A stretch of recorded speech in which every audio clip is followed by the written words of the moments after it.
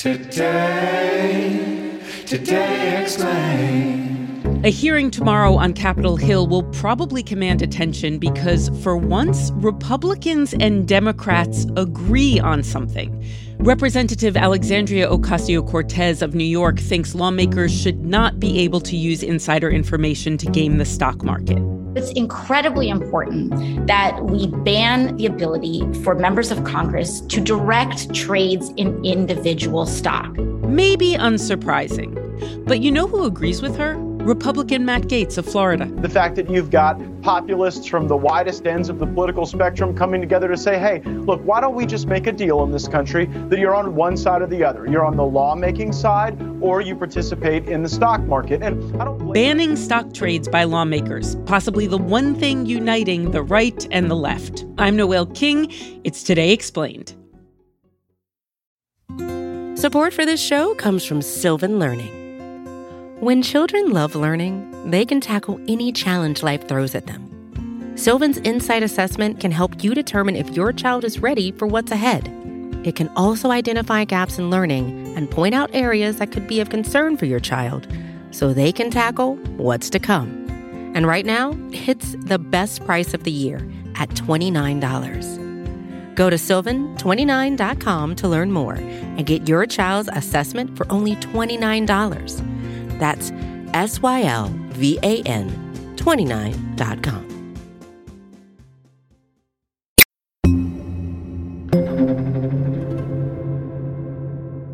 Dave Leventhal, Deputy Washington Bureau Chief of Insider, you and your team have done a deep dive into stock trades by lawmakers. How did we get here? We think of everything here in Washington, D.C. in terms of red and blue.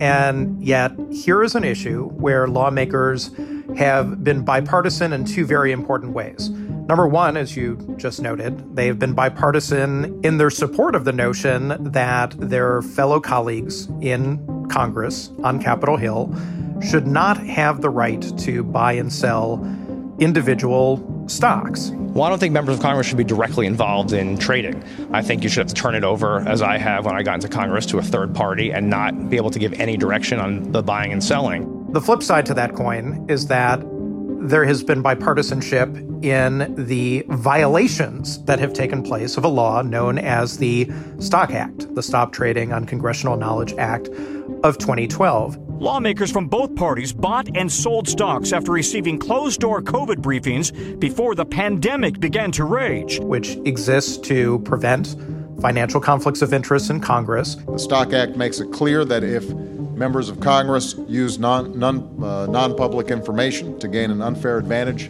in the market, then they are breaking the law. And provide transparency for the public to ensure that lawmakers are operating in the public's best interests as opposed to their own personal financial interest.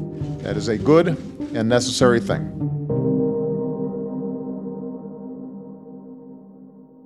What is the Stock Act, the thing that says you got to behave in certain ways? How does it work? The Stock Act came about a little more than a decade ago when there had been some financial scandals in Congress. Members of Congress who were accused of trading on insider information for their own personal gain so that they could basically make money off of information that they were privy to by virtue of them being a member of Congress, by them being elected to serve in power. We know that during the healthcare debate, people were trading healthcare stocks. We know that during the financial crisis of 2008, they were getting out of the market before the rest of America really knew what was going on. And because of that, there, in fact, was a sort of bipartisan outrage that came about, largely in part because of a report that 60 Minutes did. While Congressman Backus was publicly trying to keep the economy from cratering, he was privately betting that it would, buying option funds that would go up in value if the market went down. There was some other journalism around it to really show that the depths of this phenomenon. So Congress decided to go ahead and pass this law, the Stock Act. And what the Stock Act entails is that if you are a member of Congress, you can still trade stocks, but you would have to disclose, at least by congressional standards, your stock trades in a pretty rapid clip within 30 to 45 days of making a trade, depending on the type of trade. And what that was supposed to do is provide a great deal of transparency into the process. So, for example, if you served on a particular committee where you might be trading energy stocks but having insider information about that, then you were supposed to disclose that in a way that would allow the public insight into your financial decision-making as a person, or for that matter, a spouse's financial decision-making, because it extended to members of Congress's family members, wives, husbands, dependent children. And it also patently made illegal the notion of members of Congress engaging in insider trading. So that was that was basically said in the Stock Act that was a total no-no. You can't do it. Very, very clear. And it was hailed by Barack Obama, president at the time, as really an elixir to the pre-existing problems. It shows that when an idea is right, that we can still accomplish something on behalf of the American people and to make our government and our country stronger. What was the punishment supposed to be if a lawmaker got caught doing insider trading, or if a lawmaker was not making their stock trades public in that set amount of time? Well, I think it's important first to note that there seemed to be, at least at the moment that the Stock Act passed, a certain amount of trust that lawmakers felt like, all right, we've passed this bill, we've passed this law, and we're going to be fine now. Everyone is going to be a professional, everyone is going to be honorable, and we're going to go forward and not have the same types of trouble in the future that we had in the recent past. I mean, here's a case where a problem was identified that cut directly to the public's faith in their elected representatives. We dealt with it quickly and on a bipartisan basis in both houses of Congress. So the penalties were not terribly onerous. So, for example, if you were late to filing that purchase of AT&T or that sale of Facebook, you might only get a fine of $200 that would be put forth by either the House or the Senate Ethics Committee. Say you engaged in insider trading. That would be activity that would be potentially criminally prosecuted or investigated at the very least. But what we have found with the Stock Act is that when it comes to proving insider trading by a member of Congress, it is incredibly difficult to come to that conclusion. Members of Congress have easy alibis. They can go ahead and say, well, I am just clairvoyant. I got information from reading the news.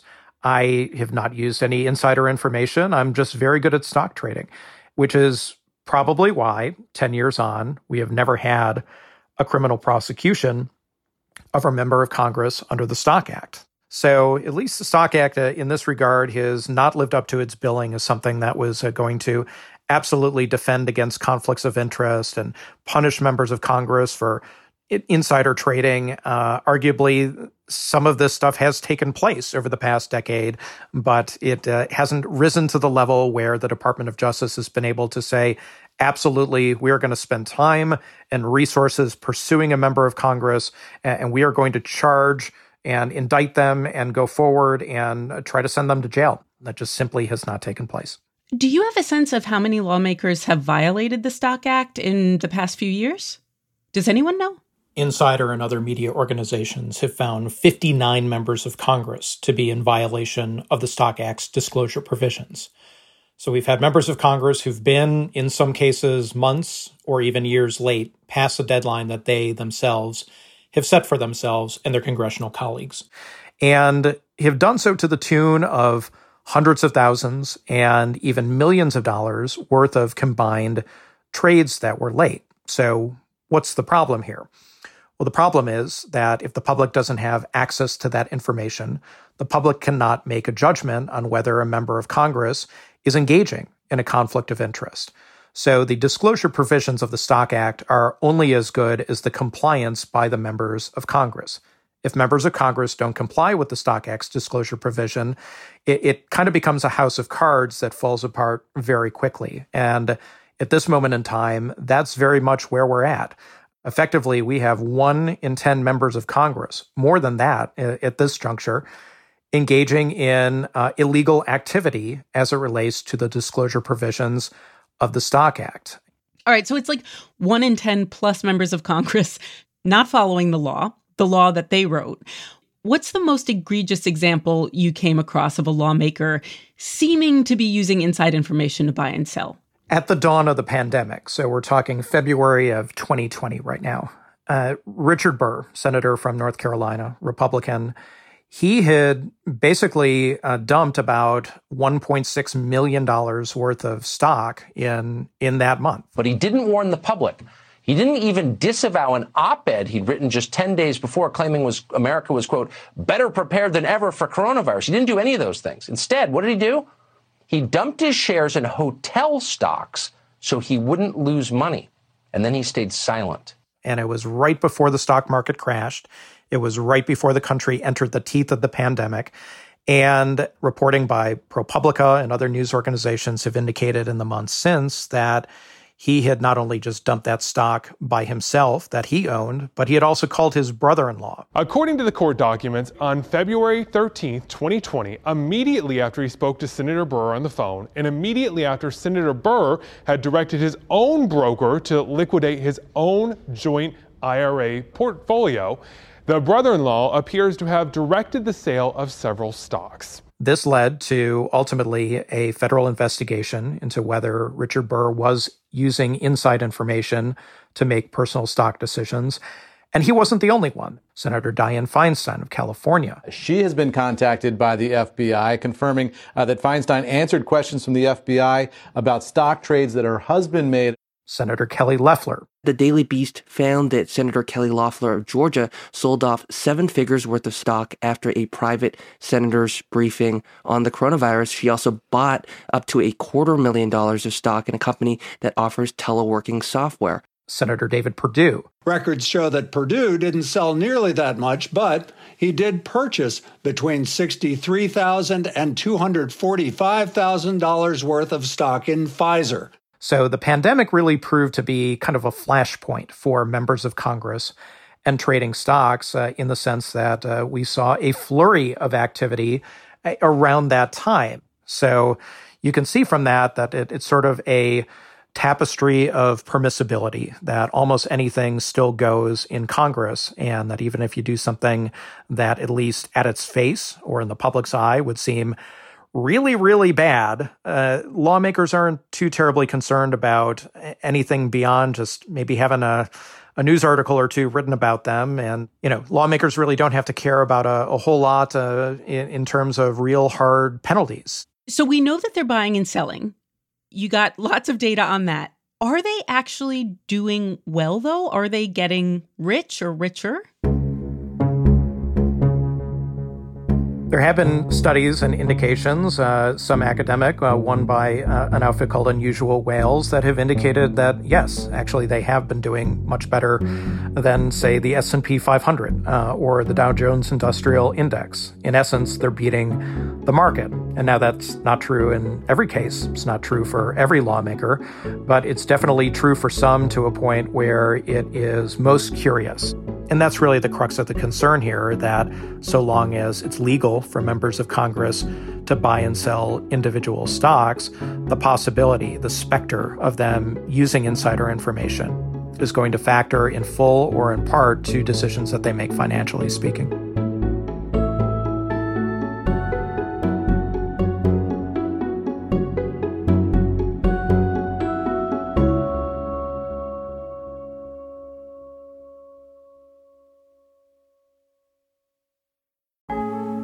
Support for Today Explained comes from How I Built This, which comes from Wondery. Behind every successful business is a story. Some of them are, in fact, kind of surprising. On the podcast How I Built This, host Guy Raz talks to founders behind the world's biggest companies to figure out how they did what they did. For example, Chobani's first yogurt factory, you won't believe where it was discovered.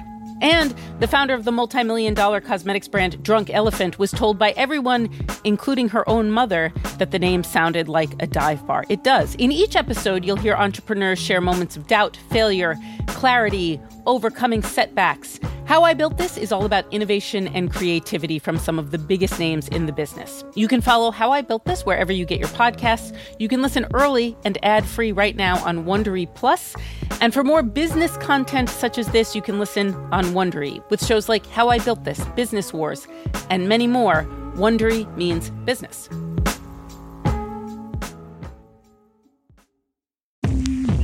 Support for the show comes from Shopify today. Shopify is, of course, the global commerce platform flexible enough to help your business sell at every stage of growth. You know that friend of yours who's like on that next level yoga, who's like doing backflips? That's like Shopify when it comes to helping your business sell at every stage of growth. No matter what you're making, Shopify can help you turn browsers into buyers and sell your products everywhere, from their all-in-one e-commerce platform to their in-person point-of-sale system. Shopify offers the flexibility to support your operation. And right now they're offering Shopify Magic, an AI-powered helper created to give you a little boost and help you stress less and sell more. Sign up for a $1 per month trial period at shopify.com/explained. Go to shopify.com/explained now to grow your business no matter what stage you're in. Shopify.com/explained.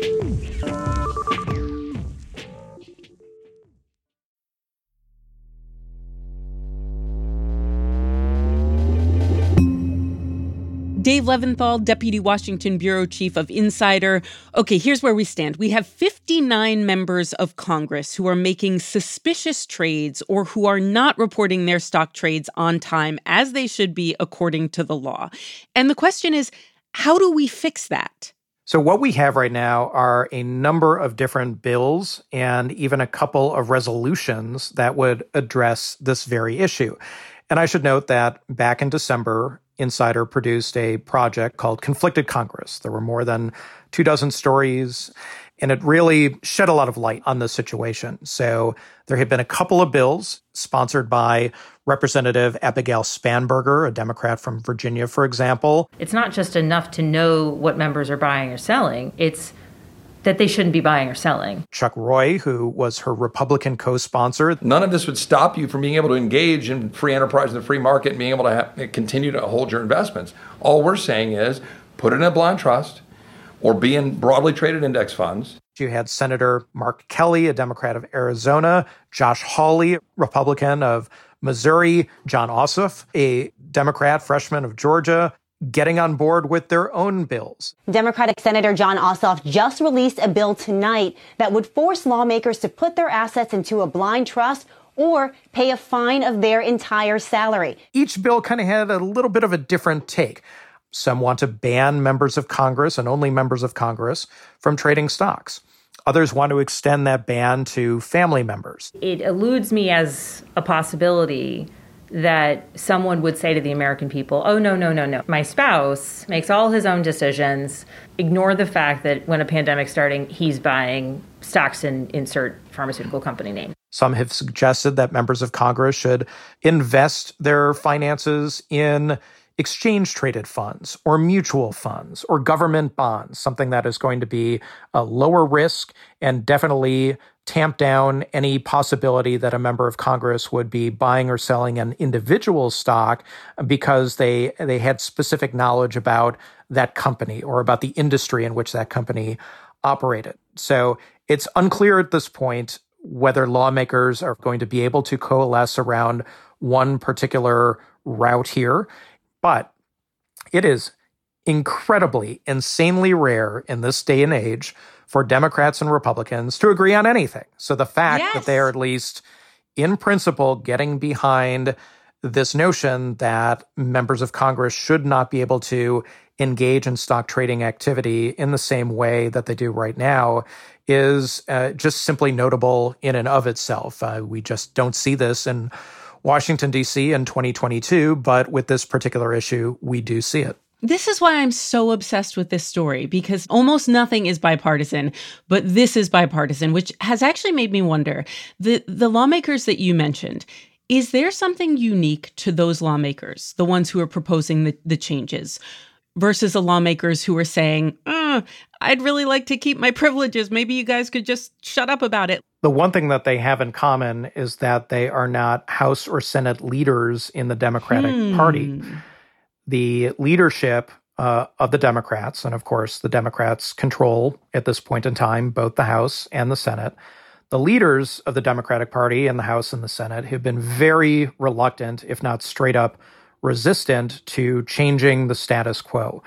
When we asked Nancy Pelosi at a press conference, should lawmakers be able to engage in individual stock trading? She said, "This is a free market and we are a free market economy. They should be able to participate in that." And this was coming from Nancy Pelosi, who has been turned into the ultimate meme trader of Congress by folks on TikTok and Twitter and whatnot. And would you look at that? Literally clockwork. The U.S. government has an agreement to purchase a supercomputer from who else? NVIDIA. Yup, NVIDIA. The one that Nancy bought back on 7/23/21. In that tweet, the news comes out literally yesterday, like 8/24/21. She knew. And you would have known if you followed her portfolio on Iris. We asked Senate leadership. They were very quiet on this. But after about a month of getting a ton of heat from both sides, the far left, the far right, and the not so far left and the far right, you saw Democratic leadership begin to get squeezed. And you began to see that they were in a pretty difficult situation where this issue of members of Congress and their trading of stocks was not going away. So ultimately, Nancy Pelosi first said, well, I will let a House committee look into this issue of penalties not being doled out in the way that they should. And then about a week later, she went a step further, which was very surprising to a lot of people who had been following this, to say, I'll actually let a committee go forward and look at advancing legislation that would address this issue. I do believe in the integrity of people in public service. I want the public to have that understanding. We have to do this to deter something that we see as a problem, but it is a confidence issue. And if that's what the members want to do, then that's what we will do. When Nancy Pelosi came out so publicly in defense of the status quo, it gave an incredible amount of fuel to those who have been talking about this issue for a good long while now. People like Senator Elizabeth Warren, people like Representative Alexandria Ocasio-Cortez, who said that this should be just simply illegal. And then it also gave Republicans of a certain stripe a great opportunity to go and beat up Nancy Pelosi, who, of course, likes to fashion herself as a very moralistic leader of the House. So you saw plenty of Republicans go and start beating her up on this. Well, what I'm wondering is why we're in the fourth year of Nancy Pelosi being Speaker, and why is this being done now? This should have been done on day one. Oh, yeah. Suddenly she's a big advocate of the free market when we're talking about enriching and padding her wallet, as opposed to standing with the small businesses that she's destroying with all of her crony capitalism. And it gave other politicians opportunities to say, all right, we're going to do the right thing here. We've got an opportunity to make right. This is something that should not be controversial and that we truly can be bipartisan about this. Do you think any of these bills will become law? I think it's possible. The fact that you do have members on both sides not only talking about it, but talking to each other, which is a small but subtle but incredibly important detail that leads Capitol Hill observers, especially that I've talked to believe that if anything is going to have a chance to be truly bipartisan on Capitol Hill in Congress in 2022, that this may be the thing, and that it could actually happen sooner rather than later. Dave, it depends on what polls you look at, but polls show that a majority of Americans, sometimes it's 60 some odd percent, sometimes it's 70 plus percent, do not think that lawmakers should be allowed to buy and sell stocks. And Americans hardly agree on anything in those kinds of numbers. Do you have any reflections on why there is this one thing that we seem to agree on across partisan lines? When you look at those polls, what's striking about them is there is hardly any statistical difference between the way that Democrats and Republicans and independents feel about this, just a handful of percentage points. So the vast majority of Americans, regardless of where they fall on the political spectrum and how they would answer any type of other political question about, say, Donald Trump or about Nancy Pelosi or about any issue facing the country, mask mandates, abortion, you name it, they're all basically on the same page when it comes to this issue. And members of Congress are not blind to that. They read these polls, they understand these polls, and they understand the truth from these polls, which is that if they are supporting the status quo, if they're saying, hey, there's nothing to see here, we don't have to worry about this issue, this is just a whole lot of nothing and being blown out of proportion, then they are out of step with the way that the body politic feels on this issue.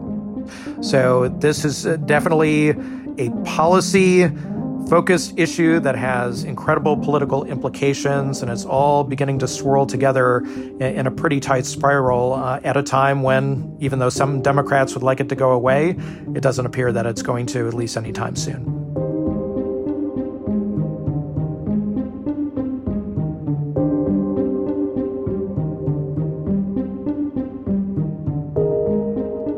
Today's show was produced by Hadi Moagdi, edited by Matthew Collette, engineered by Afim Shapiro, and fact-checked by Laura Bullard and Tori Dominguez. I'm Noel King. It's Today Explained.